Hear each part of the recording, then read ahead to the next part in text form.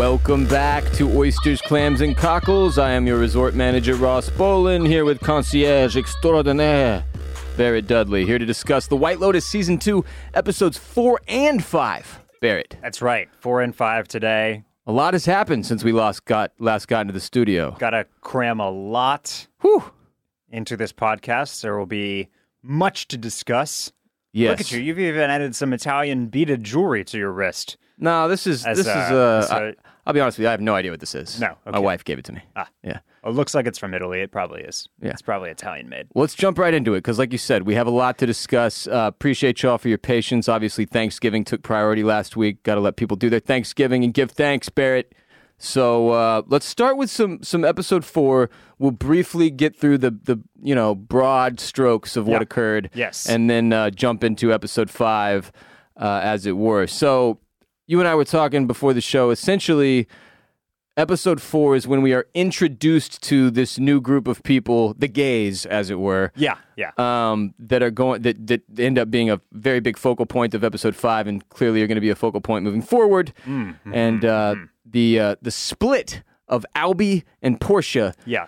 In their separate directions occurs. So it's been a week since I watched episode 4. And those are the two things that stood out to me looking back. What do I remember from episode 4? Major plot points were our new friends that enter the picture, who are a bunch of fun-loving gay guys. I thought Quentin, the main gay, I thought he was straight. Okay, all right. But he wasn't. Yeah. He's not. Plus one guy who's their nephew of sorts, who turns out to be the sensitive nipples man. Yeah. Who hits it off with Portia there.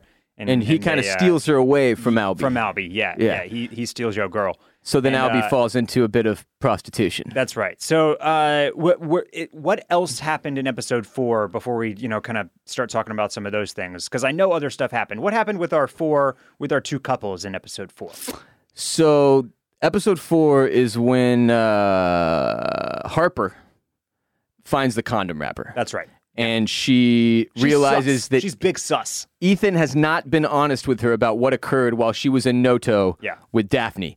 But rather than ask him up front, she puts it away in her, bathroom kit, stews on it for a day, basically giving him the opportunity to tell her. And she presents several different conversations for him where he could have had the chance to come out, be up front, and say, look, that's right. We took a bunch of Molly with some hookers, and Cameron banged them on our couch. I'm curious how you and your wife reacted to her slow play, because my partner thought that was like a psycho move. There's no way she'd be able to hold it in and slow play it like that.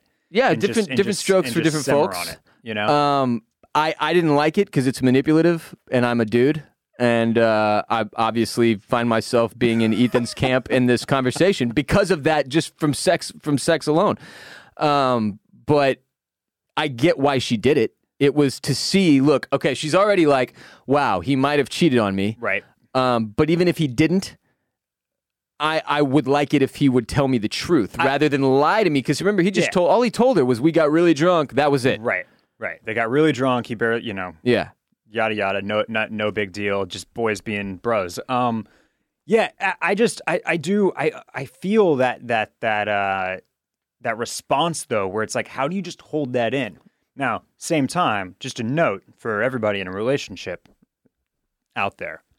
If you did something sus and your significant other, spouse, partner, what have you, continues to pepper you with questions about it, they might know something. Ethan is a moron. He handled this about as poorly as you can. While I can't say the same for Harper, like she obviously had her specific strategy that she executed, but he really, really shit the bed in terms of the way he handled this entire situation, because he should have caught on, one. Yeah. He should have given more color to the original. Look, here's the other side of it for everybody listening. It's like, he should have told her immediately. He's not trying to wreck the vacation. He's just a moron, and he handled it really, really poorly. But I'm assuming his logic here is like, well, if I tell Harper right now what happened last night, she's going to tell Daphne, and this whole vacation is destroyed, right? Yes. So, honestly, considering the circumstances, I kind of understand why he didn't tell his wife. That being said, when she caught him, omitting information. He should have immediately explained, like, honey, I didn't want to blow up this whole trip. I was going to tell you the second we got home. I didn't do anything. It was just him. He's a psycho. And dump it all on Cameron, which he still really kind of failed to do in the end when push came to shove. And if you're listening, you're like, oh, that's fucked up. Throw it on Cameron. Guy code, whatever. Fuck that. There are rules. And if it comes down to it and my marriage is being threatened by your psychotic behavior, I'm throwing you immediately under the bus. Fuck all that. So you're saying you are in favor of breaking the guy code in that instance.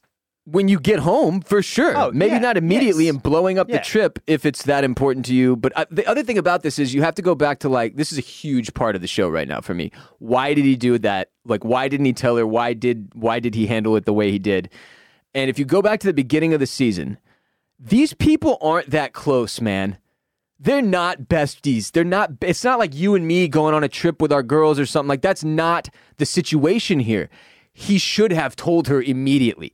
Everyone already knows Cameron's a scumbag, as we get to in episode 5. All of the risk was now on him, keeping this secret from his wife. Yeah. And not checking the room at all. Like, not checking to see, as he questions Cameron in episode 5, like, how did you not fucking look for the condom wrapper? Dude, you gotta, if you're gonna do the thing where you hold this information until you get home, which is the only version I'm suggesting, then you better clean up your fucking room. Classic condom wrapper mishap, by the way. Happens to the best of us. That's how I was found out that I was active my senior year of high school. Really? Yeah, left one in a pocket. Was never a condom guy. Mom was doing the laundry. Miracle that I'm not riddled with diseases and have like 7 kids right now, dude. It really is. Yeah. Really is. Never been a condom guy. Well, have everybody out there, if you're strap up. Yeah, just, if you're not in a monogamous one person relationship. Even then. Maybe even then. But yeah, no, condoms. Be safe. Use safe sex. Practice safe sex. This podcast pro safe advocates sex. For safe sex. And condom use, of course. But yeah, so the other side of episode 4 that we could briefly touch on is Cameron at the beginning of the episode is kicking Lucia and Mia out of his room, and he does not have the money to pay them in full. He doesn't have all of it. Yeah. So there's a lot of questions about, what was the intention of this entire vacation. It's becoming pretty clear to me that Cameron is in financial trouble. Yeah. He said a line in episode 3 when his wife is talking about, like, sometimes I just get drunk and then I go shopping and I spend a lot of money. And he says, like all of the money. And I was like, oh, wow, that really flagged for me. Like, this guy might be in financial trouble, and that's why he's trying to get Ethan to invest his new money with Cameron and his boys. Yeah. I think that it's kind of been hinted at along the way that Cameron and Daphne's financial situation may be in a little bit of crisis. As a result of their lifestyle, it would seem, at least in part. But or bad money management. This guy, he works in a hedge fund. He's supposed to be managing people's wealth, right? What if he had it all in the stock market? Stock market 2022 hasn't been great. It's not been good, Ross. No. I don't know if you've seen the trades. I have. Have you read a paper recently? Not good. My portfolio is shit. It is shit. He probably had it all in crypto. Other than that, what happens with the D'Amico family in DeGrasso family in episode 4? I guess really just the biggest piece of the puzzle is that Albie hooks up with the prostitute that his dad was formerly employing. Yeah. Which is really weird. That's right. And great little scene where he and Portia are kind of like trading back and forth at opposite ends of the bar, trying to one-up each other, show that they have both moved on completely and entirely. Who can have the hotter makeout sesh? Yeah. Loved that scene. That was pretty good. And while we were watching this, while we see Albie, make this connection with Lucia, what were you reading as far as, okay, what is happening here from a professional business standpoint? From a business standpoint. I was pretty sure he had no clue what he was getting into. Now, I don't know why she didn't like that. We're going to get into that a lot in episode 5, I think, right? Yeah. So, but yeah, so it I was reading the whole thing is like, okay, I think she's working a different angle. She's not saying straight up front, hey, by the way, 2,000 a night. I'm a working girl, 2,000 a night, just so you know, before we do anything besides make out at the bar. Right. And so I felt like she was kind of, I didn't totally buy that she was like, well, now I'm just gonna find a boyfriend, I guess. Yeah. Right. Like I'm done with I'm done with my past life. This guy's so sweet. He's changed me entirely. He's changed me entirely in 12 hours, just like that. Yeah. Boom, done. But it was notable, I thought, that there was no exchange of any type of information, let alone money, which we'll get into further in episode 5. Only other thing about episode 4, Mia agrees to have sex with Giuseppe. That's right. Yep. To become a piano player. He can't get it up. She goes and gets the wrong drugs. He has some kind of a cardiac arrest or something. We don't actually know yet. He's survived, though, and he's carted away to the hospital. And Valentina, the resort manager, refuses. That's important. Refuses to let her play piano, and she reveals that she's actually into Isabella. That's right. At the front desk, and buys her a gift from the nice little jewelry boutique that she had mentioned down the road. That she had mentioned. Very obviously romantic. Yes, yeah. This is not a House of the Dragon, Rhaenyra, Allison situation. No. I think we're on the right page here. All right, no, we got this one. Good. Yes, and that was notable because, of course, I had totally misread her what she was putting out, the vibe that she was putting out in episode 3, where I thought she was feeling regret for the way that she had treated her love life overall, but I was thinking about it in a heterosexual sense, that maybe she wished she had been more open to like male advance or whatever. No, it was really more like frustration. I think it was romantic frustration, but in a totally different sense, which is that I don't think she maybe had come fully to terms with her sexuality. Maybe not. Or wasn't willing to fully embrace it. More of which we'll get into here in a moment with episode 5. But yes, definitely showing romantic interest in Isabella there. Well, let's take care of some business and move into episode 5. Today's episode is brought to you by NordVPN. NordVPN here to drastically enhance your web browsing experience and data security. No one likes to be watched or tracked, even if they have nothing to hide, and that's why it's important you step up your privacy game whenever possible. If you're not using a VPN right now, you're currently open to having your internet data creeped on in a big way. VPN stands for Virtual Private Network. It's a service that protects your internet connection and privacy online, creates an encrypted tunnel for your data, protects your online identity by hiding your IP address, allows you to use public Wi-Fi hotspots safely, and more. VPNs are the only way to be sure your real location and IP address are hidden, your online data is encrypted, and your browsing history is invisible to your internet service provider and other third parties. Everybody who cares about their privacy should be using a VPN right now. NordVPN is the best and fastest VPN provider in the business. NordVPN is software, not hardware. It's super easy to use across every major platform, whether it be Windows, Android, iOS, Mac OS, or whatever, and your Android TV supports NordVPN even. You can connect with just one click or enable auto-connect for zero-click protection.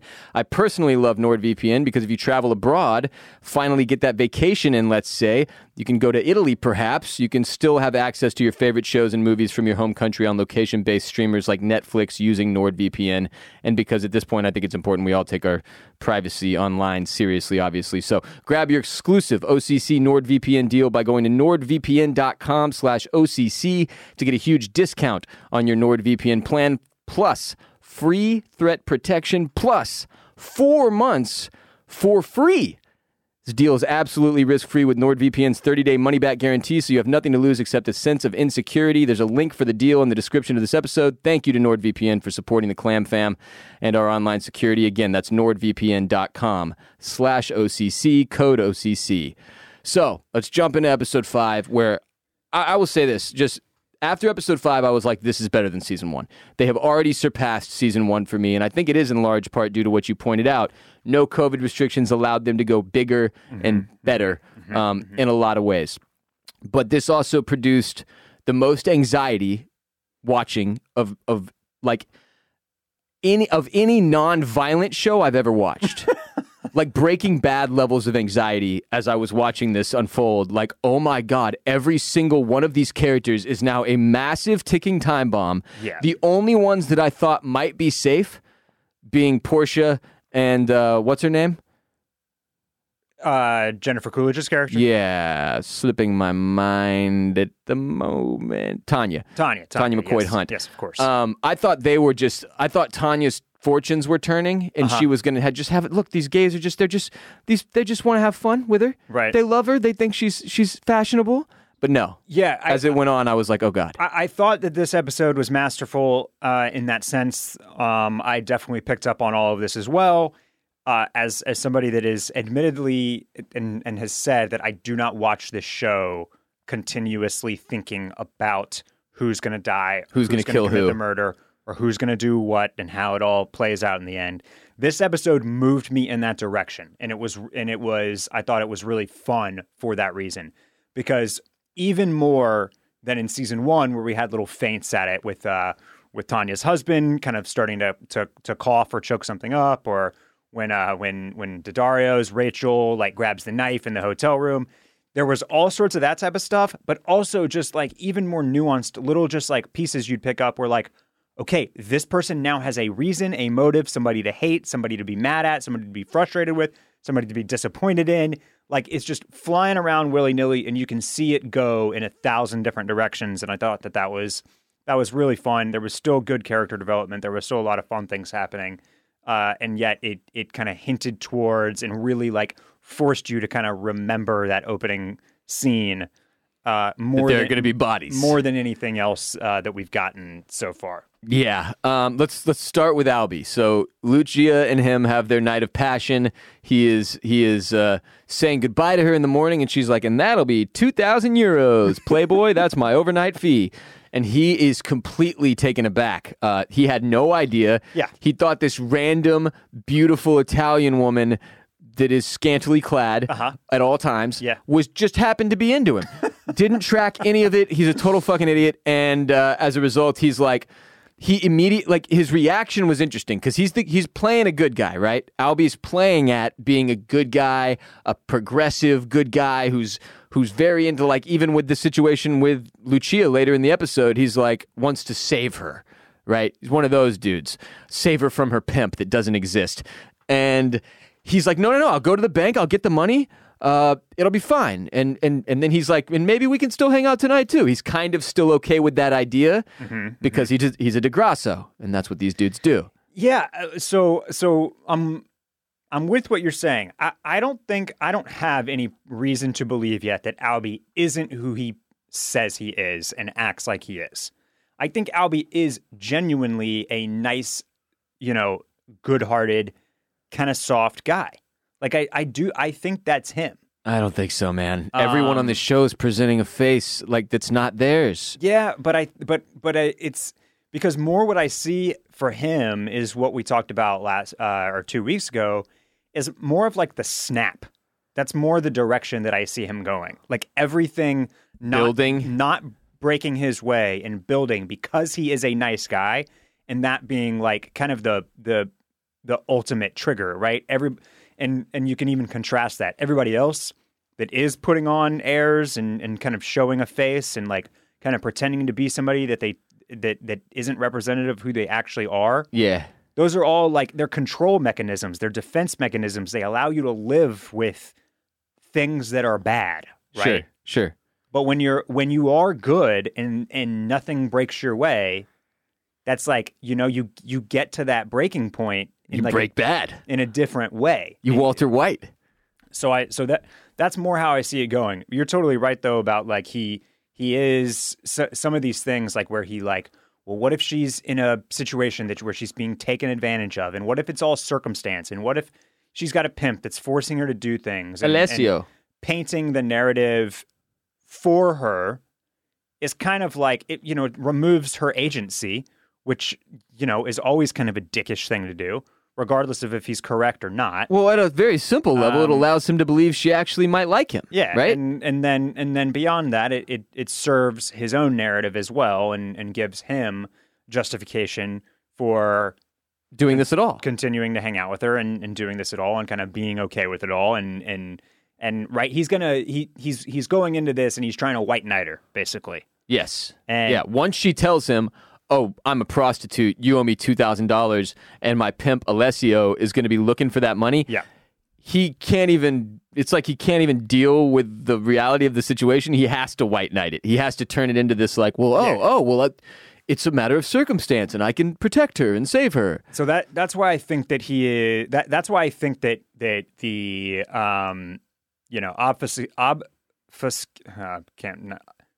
That's too big of an SAT word for me to handle for you. I think I know where you're going with it, though. Yes. But I'm blowing it, and I can't get it to obfuscation. Yeah, but I botched the pronunciation anyway. So I'll try something else. That's why I think the omission of her profession from the night previous was purposeful. Oh, yeah. Because everything she does later in this episode with the guy that we're pretty sure is not actually her pimp and is just a friend playing 100% along. Not her pimp. She would have mentioned the pimp at some point. She does not have a pimp. The casual mention of the guy that owes her money. Oh, but don't worry about it. It's not your problem. She played that up so well. Like everything that she's doing after the night, where she's like, "Oh, by the way, that was €2,000." It's reading much more of a long con. It's a further manipulation. Yeah. Even the lack of a mention of her profession night one was the beginning of that long con. Right. And as she tells Mia, this is a really rich, really innocent, nice guy who has no clue what he's doing and is way out of his depth. Basically, is what she's saying. And we don't know what her game is yet, but certainly everything we see in episode 5 from Lucia with regard to Albie is a further manipulation. Yeah. And she is working this dude so hard, and he is falling for it, which really, by the end of episode 5, the people I'm worried about the most are all the sex workers. That's the group of people that I'm like, oh, because they're disposable in the eyes of society.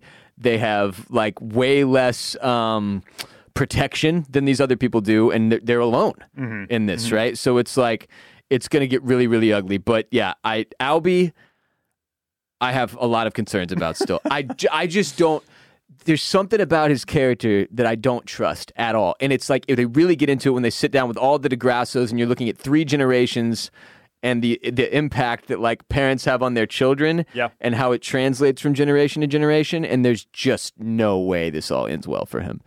It's a mess. Where do you want to go to next? The gays? Let's just close up shop on the DeGrassos, okay, because there's just to tie ends on that. We also get that conversation between Dom and Bert. That's where there is blame being shared essentially for Dominic ending up the way that he did. Yeah. That's where you get F. Murray Abraham as Bert just slinging the knife around in front of his face. The light is glinting off the metal. It's very purposeful that he has that knife up, and is very defensive about the relationship that he had with his wife. And I thought, man, it's one of those ones that I definitely want to rewatch, because it was a really. I was getting so many things from that. One is just the truth sometimes is exactly what we tell ourselves it is, right? And that truth can be what anybody wants it to be. And that last line where he essentially just shuts down the conversation by saying, I loved her, she loved me, and basically end of story. Yeah. That's that. It does not matter. Nothing else matters. The way that she felt in those moments don't matter. The way that I acted didn't matter. We loved each other, and that's that. And he's very okay with that. And I think we've seen. I think he has to be, though. And he has to be, of course. But we've also it also felt like a very generational, flag in the ground as well. It was. He basically was saying, in my day, that's how it was. Right. Right. And so it also shows you how big of a piece of shit he is, because he did not care at all about what it did to his wife. And as Dominic puts it, she was a very bitter woman. She died a very bitter woman. Yeah. You didn't see what this did to her. You didn't see the impact it had on her. And oftentimes, I think parents, you have to tell yourself a story to live with what you've done, right? And in the case of Bert, it's going to be really interesting to see how his storyline ends, because I think that the combination of him waving around the knife and that smile he puts on all the time, and when he says, I loved your mother and your mother loved me, and he's got that he looks so happy, it looks so genuine, and that lets me know it's not. There's no way. Yeah. So I hear you. No, it's a weird. Every single main character on this show is like a psychological case study of like the human condition, the mistakes you make, how much sin you can live with, to put it in Boardwalk Empire terms, and every single one of these people is like failing beautifully, all at the same time, all across this resort. But that was one of my favorite scenes. It was a really good scene because Dominic is clearly wrestling with like his place in all of it. Yep. Seeing the actual impact that like his kid is totally fine with running around with escorts because he has normalized it, as Bert put it. And Dominic's like, you normalized it for me. Yeah. And he's not even willing to cop to that. He's like, I never ran around with hookers. Like, well, maybe they weren't hookers, but you did something wrong. And then on the lighter note, I would just add that I got some kind of chuckle moments as Dom is watching his son kind of play things out with Lucia, and they never have to say this, but just the nuanced like exasperation of like, oh my God, I can't believe my son's gonna fuck the same chick that I just did. That's a prostitute, and he can't say anything. He can't say anything because if he says something, then he has no chance of getting Abby back, his mom or whatever her name is. But that was really like just like, I mean, Michael Imperioli is such a good face actor. It was, he doesn't have to say much to like communicate.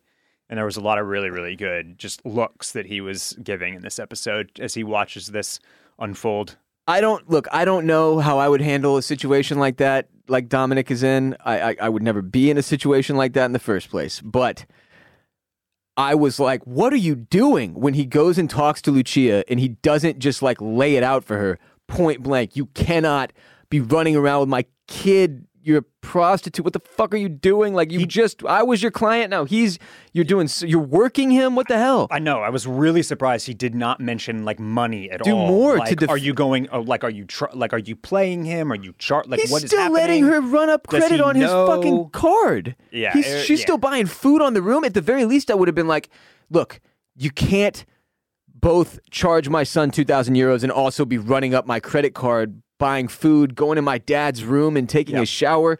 The way he handled the entire thing was bizarre. One of the only points in the season so far where I was like, that doesn't feel like how somebody would have handled that. Yeah. But the DeGrasso family is a gigantic train wreck waiting to happen. I cannot wait to see how it all goes up in flames. It is going to be glorious. Let's go to the gays and Tanya and Portia. So they get to go to Palermo, right? First of all, Portia and this dude, what's his name? Nipple guy. Emmett. It's not Emmett. They hit Emmett. They really hit it off. She has found the adventure she was looking for, right? And for the first like 20 minutes of the episode, I was really not like catching on to how poorly this is going to go. When Tanya told her, basically be careful what type of dudes you spend your time with in episode 4 or 3, it didn't flag for me at all. Again, I was still on the train of like, no, these girls are catching a break. They've both been miserable, and now they're going to be shown a good time, the best possible time you could imagine in Italy by these lovely gay men, and none of the bad stuff flagged. Now, the obvious closing scene of the episode brought me back to a bunch of other moments that made me go, oh my God, how did I not see more of this coming? Yeah, so 2 things I want to touch on. One is just the feeling that you may have gotten even just a small hint of, even if you didn't know what it was, you probably felt a little bit of this in season 4. Where did these guys come from? Why are they suddenly so interested in her? What are was a little suspicious. It was a little suspicious, but you're like, oh, they're just a bunch of, fancy guys having a good time. They see this woman who's clearly solo, but she's dressed in bright colors and she's kind of a ham, so like she's probably fun to have around. Let's just loop her in, throw down. Okay. Right.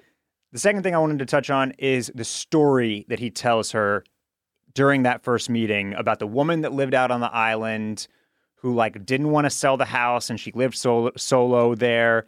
And then like some wise guys is the insinuation, like come try to buy it from her. Some real estate guys, She still says no. And then the next thing you know, she's murdered and like thrown off the cliff or something. She's at the bottom of the rocks. And the story did not mean anything to me at the moment. I just thought it was like a cryptic thing to be talking about since they're sitting off the island, starting to come into focus here, along with the kind of soliloquy about beauty that this guy that our main guy goes into here. Yeah. Also didn't understand that one, but not really. Clearly means something as well. Well, anyway, he basically said like he can't connect with people on a love level, that everything is just about like the enjoyment of beauty to him, which was it was weird, but it was the first thing he said that was kind of dark, where I was like, wait, what? Yeah. And why her then? No offense to Jennifer Coolidge. She's a beautiful woman in her own right, but none of it really tracks when you go back to like the first meeting between these two, him seeing her in the bar, but now in hindsight, it's like he clearly identified someone he thinks he could work in a way. At this point, I think it's very clear that she is a mark, right? Yeah. Yeah. And I'm not sure how much of anything that these gays have been telling her is true. We have no idea. I really don't know. Is the villa that they're staying in even theirs? Probably not. Is the story about his dad even true? How did they get on the yacht? Whose yacht is that? Like everything seems very questionable at the moment. Dude, because you even remember in episode 3 or 4 when they were partying together, it was episode 4, and all these young guys all of a sudden show up. There's like 6, 7 other young guys they bring into the party. Yep. And at that moment, I was like, oh, man, these guys are so rich and throwing down so much cash that all these people are just willing to party with them. But now in hindsight, I'm like, wait a minute, were all those prostitutes too? Or were all those young men sex workers that they were bringing in? Like, what the hell is going on here? Because, look, let's just jump to the end scene. Let's get to the reveal. Because we kind of have to... Our young guy's name, by the way, is Jack. Jack. That's Jack. So Jack has been telling us this entire time that this is his uncle. Yes. Right? He's traveling with his uncle abroad, which, again, I never really questioned it. The only thing about him, and this just might make me a bigot in some ways, that I ever flagged was his tattoos. They didn't look like rich people tattoos. They look like Russian mafia tattoos. Okay. And I was like, what's with the tats? What's with the nipple comment in the pool? Something was maybe a little off with him, but then again, my mind just went back to, nope, Portia's catching a break here. Albie sucks. This dude is fun and going to show her the time of her life in Italy. And in the end scene, he's fucking his uncle in the ass. Yes. Not his uncle. Gotta guess it's not his uncle. And Tanya walks right in on it. Yeah. Not a Targaryen situation is my read here. Don't think so. They're not related. Yeah. This is a sex worker that he is bringing along with him. I will say, though, that this is now the second season in a row where we seem to have come to a major turning point in the form of a wild gay sex scene. Definitely. Right? Yeah. Yeah. And I know I mentioned this on Patreon, but I made a joke earlier in the season about how Mike White's wife must be so proud of him for being so woke. And Mike White is very openly bisexual and not married to a woman. Yeah. Which also gives him the ability to write both sexes so well. And create these kind of like, I mean, one big thing that I got from the final reveal here in the scene is like, okay, well now the opening credit scene is all making more sense as well, because it does get into all this little like, right, what does it keep doing in the opening credit scene? It focuses on something and then it kind of either pans or cuts quickly to where you're not looking, where something weird is going on, or something sexual or violent is going on, sexual or violent or dark or something, or things that don't make sense or kind of clash, all that. So it's definitely, what you're not looking at, what you're not paying attention to, is where something mischievous at the very least is going on. And what was the biggest flag for you in episode 5 with Jack? With Jack? Well, I mean, as soon as he gets back to the house and says that he has to go do something for his uncle, I thought that was weird. The second he didn't pay for that meal, I was like, oh, no, oh my God, no. He doesn't have his wallet? Who doesn't take their wallet with them into the city they knew they were going? That's a very good catch. He doesn't just tell her, will you pay for me? That's right. He tries to play it all off as this like, almost like, well, I'm so rich and abnormal that I wouldn't even think it's a big deal to run away from a meal. But that was a huge, like, I immediately came crashing down from my high of like, they're just catching a break to like, uh-oh, this dude's going to be a problem too. I will say, I think it's a good ruse to have Jack there, because the story made a ton of sense for me. If I had a very rich uncle that lived in Sicily and had access to yachts and private villas and was just like, hey, do you want to come out, hang out and just travel around and get on the yacht and for months, and maybe like attract some girls and bring them on the yacht and hang out with them too, and we can all just have a good time and party. But yeah, sign me up for that. Absolutely, yes. I'm quitting my job today and moving out to live with you. Yes. So like none of that piece of the story like raised any flags for me. But then when you great catch there on it being that the bill, the dine and dash being a big red flag.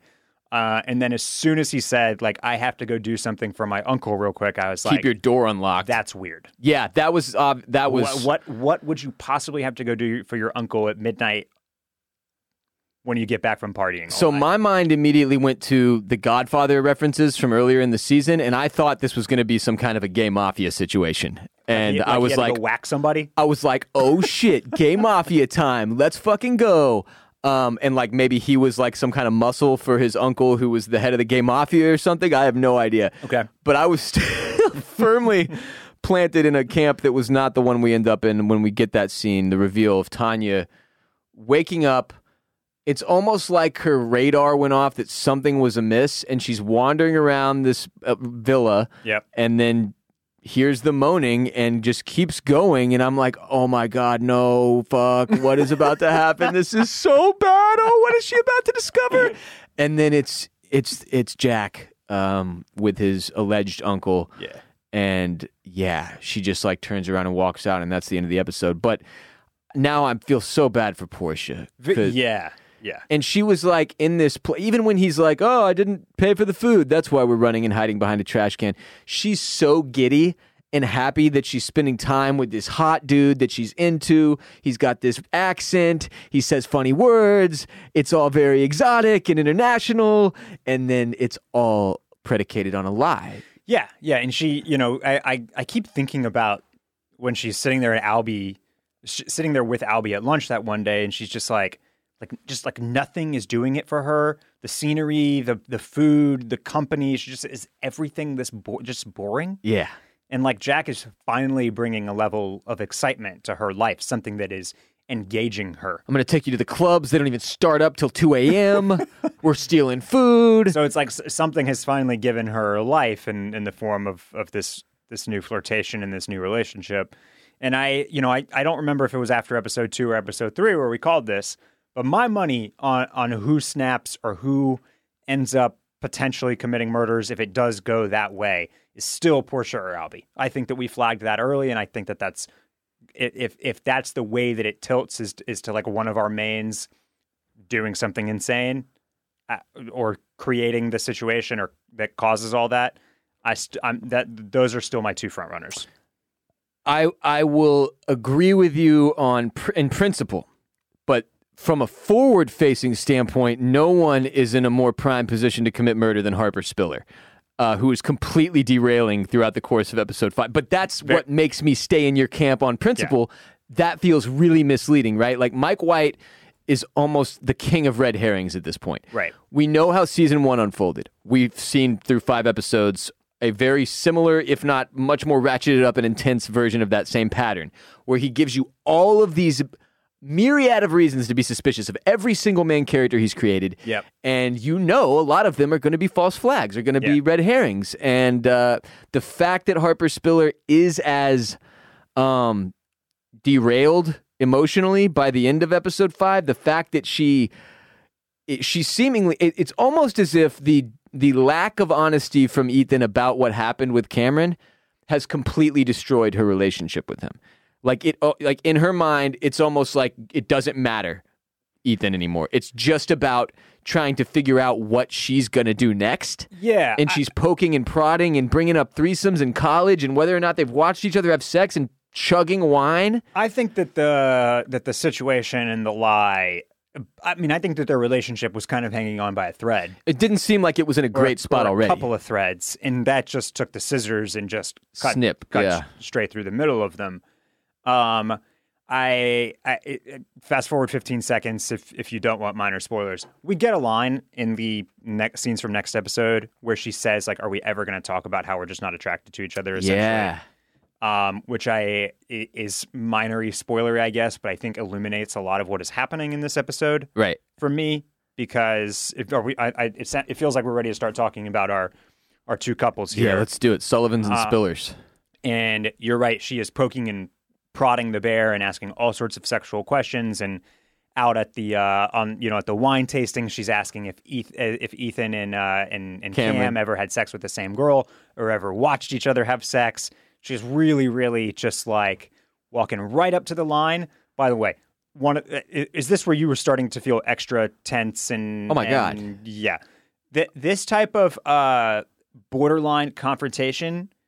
It's the worst. It's absolute worst. I can't deal with it. Some people thrive in it. Some people like this. Some people fucking live for it. Some people live for this. It makes my skin crawl, and I want nothing to do with it. Yeah. My idea of a nice time is like talking about sports and the weather. Yeah, let's not get into your very serious personal relationship issues. I'm all for like some fun and some gossip, but when you start to build tension in between the people that you are with, I want out. Yeah, and it's very like it's because she's beating around the bush, right? She knows that Cameron has been unfaithful to his wife with a sex worker on this very vacation. Yeah, she's not willing to come out and say it for whatever reason, but she is willing to make everyone at the table completely fucking miserable. Yes. For several hours, it seems. And the part that really got me like, oh my God, make this stop, was the way the Sullivans handle it. It's like they'd been there before. Not uncomfortable for them at all. Cameron starts playing back. He doesn't give a shit. Daphne's completely unfazed or refuses to acknowledge in any way that anything weird is going on with Harper and her line of questioning. And I mean, eventually we get to the conversation between the two women. Yeah. That this is what took me like, oh my God, this is better than season 1. The second she goes, Daphne says, I have this trainer. She basically tells him, she tells Harper, look, maybe Ethan cheated, maybe he didn't. But if something did happen, you have to do what you have to do to make yourself okay with it. I've got this trainer in the city that sometimes I spend more time with than Cameron. He's got these big, beautiful blue eyes. Here, I'll just show you a photo of him. Throws the phone over. Harper picks it up, looks at the phone. Little kid with giant blue eyes. Oh, no, this is just a photo of your kids. Oh, my bad. Well, we'll talk about it later. She was directly telling her, I went and had a kid with someone else. That child is her trainer's. That's not Cameron's son. And Cameron has no idea. What? You didn't get this? No. Dude, she's telling her point blank, I have a trainer. He has these big, beautiful blue eyes. Here's a photo of him. And I'm going, oh shit, she's going to show Harper a nude. No, it's accidentally a photo of her two kids. It wasn't an accident. She threw the phone over on purpose to see if she would notice. If you looked at the photo, the first thing that I noticed was the above child, blonde hair, gigantic blue eyes. So we do have a bit of a Targaryen Game of Thrones situation here. With a fake child, with a lie of a child, yes. And so now the question becomes, did she... And a blonde-haired child from a man who is very clearly dark-eyed and brunette. Right. Exactly. That's a huge piece of the puzzle. And that kid is not his. And the question becomes, did she do this in response to his cheating? Or is his cheating and his bullshit and all of his madness in response to, like, maybe him subconsciously knowing this isn't his kid? And I'm going to say it's the former. Okay. She did it in response to his cheating. This is, okay, you're blowing my mind here. I did not pick up on this. Yeah. So I just want to give you my read real quick. I think yours is right. I think this is... Oh, it's 100% correct. The blonde hair and blue eyes thing is too much of a... It was so on the nose. Yeah, is too pointed to... And the way she takes the phone back. Yeah. She's like, oh, my bad. Instead of just then showing her a picture of the trainer, she just moves on? It's because that was the photo she intended on showing. Well, of course. I got that part. But so let me give you my read. I took her meaning that, like, her trainer was a euphemism for the child. And she was like, I stick around and do my thing. For the kids. For the kids. Maybe you should get a trainer was her way of saying, maybe you just need to have some kids. Kid. No. But okay.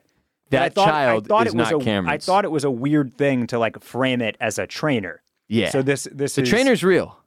This is making a lot more sense. And he got her pregnant, and she had that child. Yeah. And told Cameron it was his.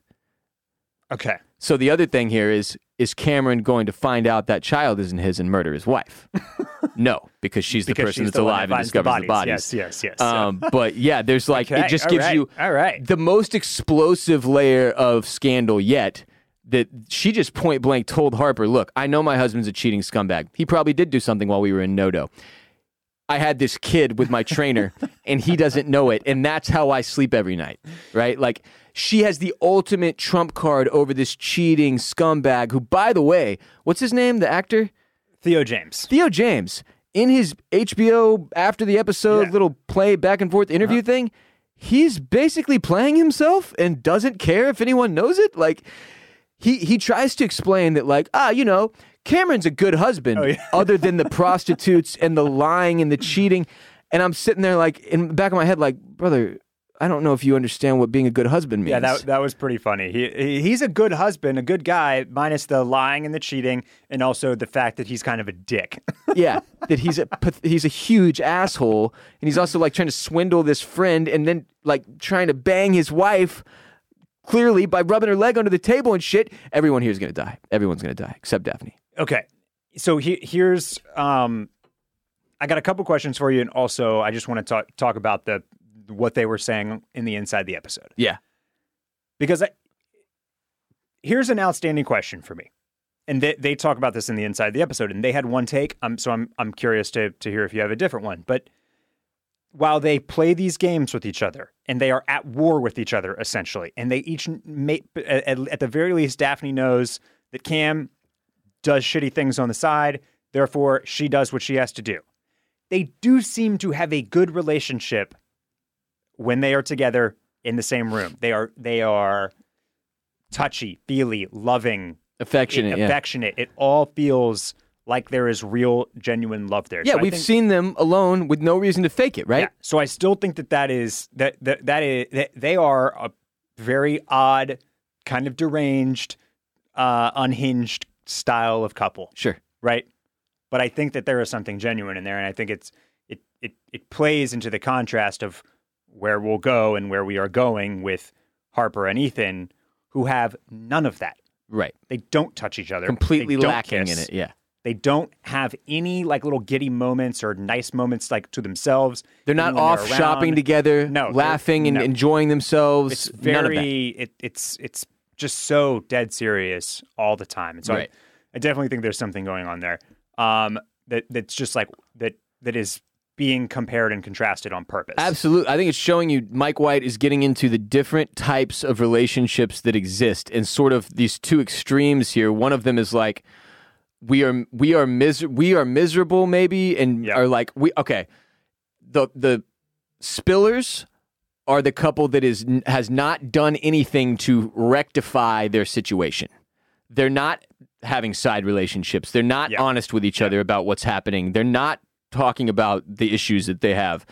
Then you've got this other couple who very clearly has an agreement of sorts, right? Because part of my read on Cameron not being like, when Ethan tells her, Harper figured it out, she found the condom, he does not lose his mind. Yeah. He's basically like, shit, dude, that sucks. And then immediately starts trying to like seduce Harper within an hour.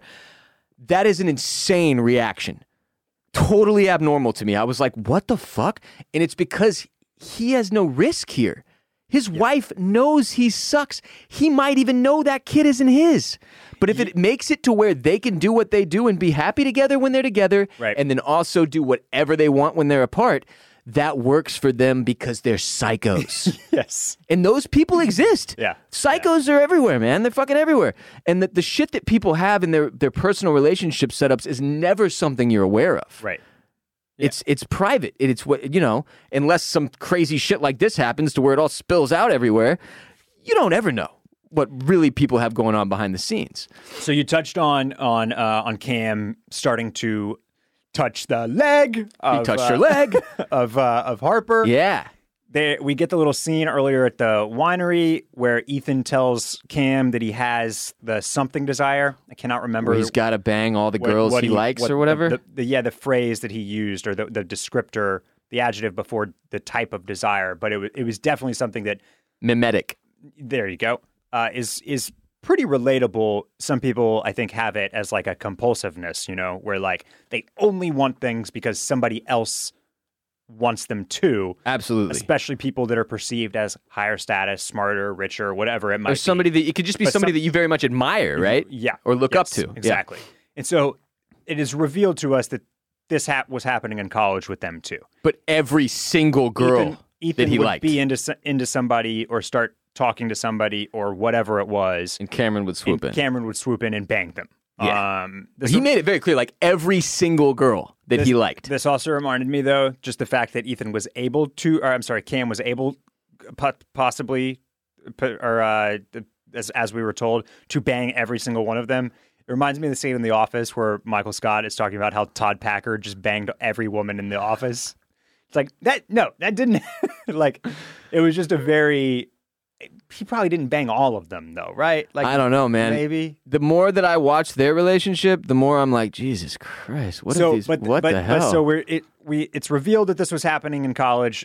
Cam was basically stealing all of Ethan's girls. He is now after Harper. And the reason this makes even less... Cameron even says earlier in the episode when Harper is hammering them with questions about college and whether or not they ever slept with the same girl... Yeah. Cameron's like, he basically says like, well, Ethan was a fucking loser. Right. And I was running around with all the hot girls. So that never would have happened. Yep. The fact that that's the case and he was still going and banging every girl Ethan was ever interested in makes him a total monster. Yes. And the fact that he is now pretty shamelessly, clearly like, the twisted piece of it is that Harper knows he banged a hooker 2 nights ago. And he's still going for it. And... what the hell is your read on what Harper's reaction was so far? That is the next question that I was going to get to. It's not good. Because she's not into it. Right. She's already seen his dong. She's seen the hog. She's smoking cigarettes and staring into his eyes while he smokes cigars and stares back into hers. And for whatever reason, Ethan is just cuck boy at this point. Like, he is totally bowed out. He's totally beaten down. He can't even say anything. He sucks. That guy sucks. He maybe is the worst character on the show in terms of likability. But Daphne is also just like, I mean, she kind of infers in the inside the episode that like she's picking up on it, but she doesn't care. And this is all part of it for her. Well, and they're talking about threesomes. Like, I don't know if he's going to like rope Harper into something with both of them potentially. I don't know. I couldn't get a read from that. Daphne's getting giddy about it. Oh, were you a naughty, or what did she say? Were you a good girl or a bad girl? Good girl or bad girl? Were you a good girl or a bad girl? Oh, God. So, like, I think that... I might never go on a couple's vacation ever because of this show. Ever. I would outright refuse the invitation. This is horrifying. Well, okay. I want you to put more, just more parameters on that. This is why... it's scary to go on a trip with a couple that you only know sort of. From like work, basically, and from college a long time ago. Yeah. These people are 35. They're our age. They are our age. College was a while back. We graduated a minute ago. If you go with like, close friends, I think you know what you're getting into for the most part. Yeah, unless one of your close friends is a Cameron. Turns out to be, some strange Cameron. But yeah, so like... I don't know. I think that Harper is... Look, we see her really like, kind of... I don't know if coming out of her shell is the right way to describe it, but she's definitely like throwing the shackles off. When she seems to be... Like, you want me to be... Like, if you people are going to be crazy, I'm going to be crazy. Right. I wouldn't say it's throwing the shackles off so much as like jumping in the pool with these people. Like, okay, you want to play? Yeah. Let's play. And she's been disgusted with them the entire trip, right? Trying to figure out, is it real? Is it not real? What's with their affection? Why are they so affectionate and lovey-dovey? And we're not like that at all. They're clearly very attracted to each other still and in love. And we don't have that at all. But I know they're pieces of shit. And then she finds out they kind of are. Maybe they're cheating. Maybe they are. Blah, blah, blah. She's been pulling away, trying to figure out what's the deal with these Sullivans. And now she knows and she's leaning into it? Well, and I think, did you get a little bit of this too? They are talking about college. She says she has had a threesome before. She is jumping into the pool with them. It's kind of like, I almost got the sense that at one point in time, she turned and was like, I need to be a little bit more on the straight and narrow. And I'm going to live this like better...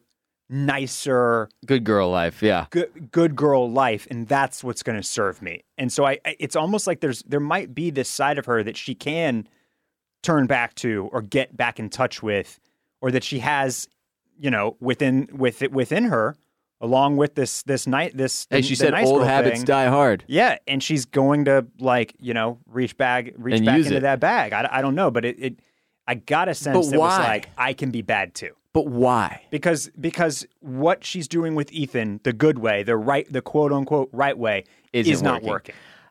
Totally agree with that. And it seems like her mind has been made up that she will blow up this couple to make herself feel better. That's a great point too. Maybe she's just like, well, I'm gonna blow this. If my relationship is blowing up, I'm blowing this one up. Yes, with it. she's gonna take these fuckers down with her, even if they do have some twisted, weird arrangement or whatever. Like, it seems like she's gonna try. It seems like originally that's her intention. But I don't know if she gets sucked in and seduced by the whole thing or some weirdness. I'm just not buying that she's into Cameron. Right. Yeah. Top. Right. It's for a reason. And you mentioned, you used the word disgust. She was disgusted with Cam and Daphne early on. I got a little more of that, or some type of shock, or like when Daphne basically shows her that picture.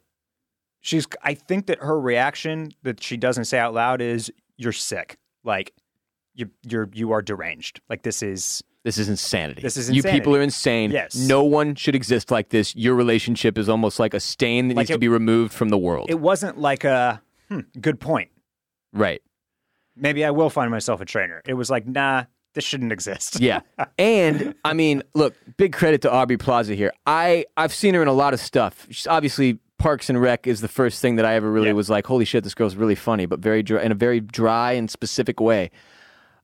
She has major acting chops and is destroying this season. And her crazy face and her eyes by the end of the episode, if you rewatch it, when you do, pay attention to her eyes in the first scene and then the fucking last scene when she shows her that cell phone photo. She is completely deranged by that point. Like, her eyes look completely different, man. And it is scary. And it's the thing about her that has me so teed up to believe she's got to do something.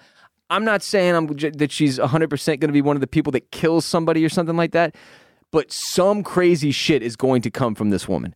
She is really, really getting crazy with it, and her acting has been phenomenal. I don't disagree that something crazy will happen with all four of these people. I'm making my claim right now that all these people walk out alive, and that none of them have anything to do with any murders or deaths. I wouldn't be willing to bet against you. I would not be willing to bet against you. Quick aside on Aubrey Plaza. I don't know if you ever just like scroll like the Apple movies top charts or whatever, just like see what's out.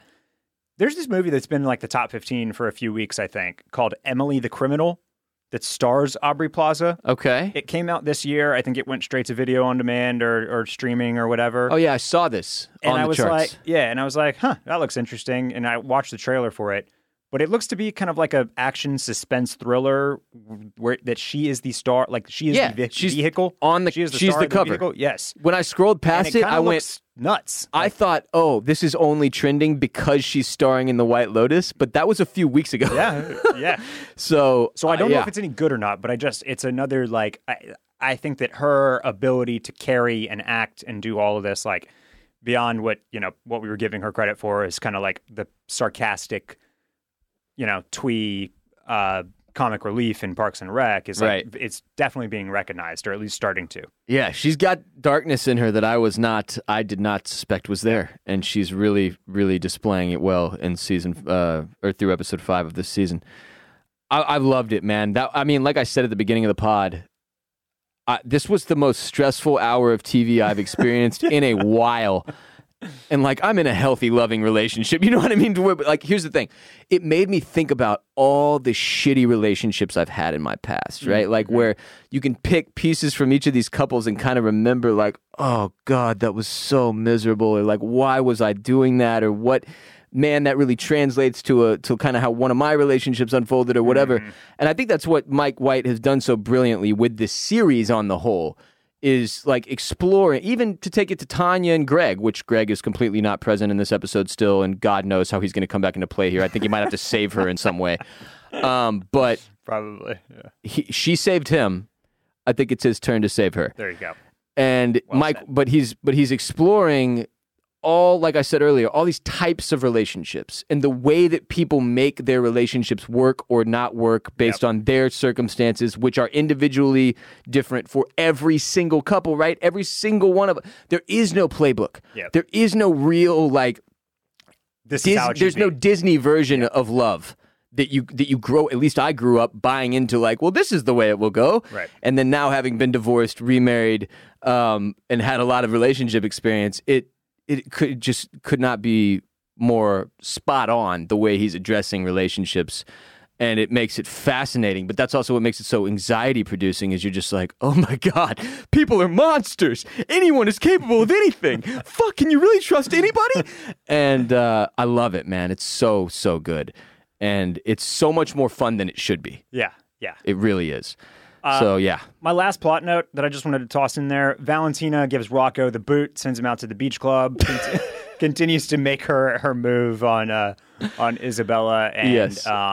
Isabella is nonplussed, and you got to imagine that that's going to go down in flames as well. So. Doesn't seem like it's going to end well, and then the last thing I'll say is that Mia goes to Valentina, says like, you're gay, right? Hey, listen, you look pretty put out. How about I give you some, and in exchange, you let me be the piano player? And I was like, oh my God, Valentina's going to have her barred from the premises. She instead agrees to let her play piano. And she got through. She got through to her. It worked. Yeah. It worked.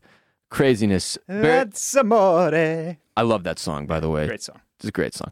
Barrett and I will be back next week to discuss episode 6. We only have 2 left. 2 left. As they reminded us in the after the episode craziness. If you didn't watch it and you're not watching it, go watch them. They're really interesting. It's weird watching the actors discuss their characters, and then also we get a preview of what happens next week, obviously, which brings you a lot of anxiety as well to deal with in the meantime. We'll be on patreon.com/oystersclamscockles taking hotline calls about episodes 4 and 5 later this week on Thursday. Get in there, patreon.com/oystersclamscockles. If you're in the Mollusk Militia, make your hotline calls, throw out your theories, your questions. Don't come with Reddit or any of that other crap. You know the rules. BolinMedia.com/shop to buy OCC merch for everybody in the clam fam in your life this holiday season. Maybe it's yourself. Follow us on social media at Oysters, Clams, and Cockles on TikTok. Clams and Cockles on Twitter, Oysters, Clams, Cockles on Instagram. If you want to watch episodes of our show, youtube.com/at Oysters, Clams, and Cockles. At Barrett Dudley on Twitter and Instagram. Follow the man. Follow me at WR Bolin on Twitter and Instagram. Be back soon. I'm going to rewatch, but I might have to take a Xanax before just to keep myself calm. Until next time, Clam Fam. Obfuscation. That was what he was looking for. Peace.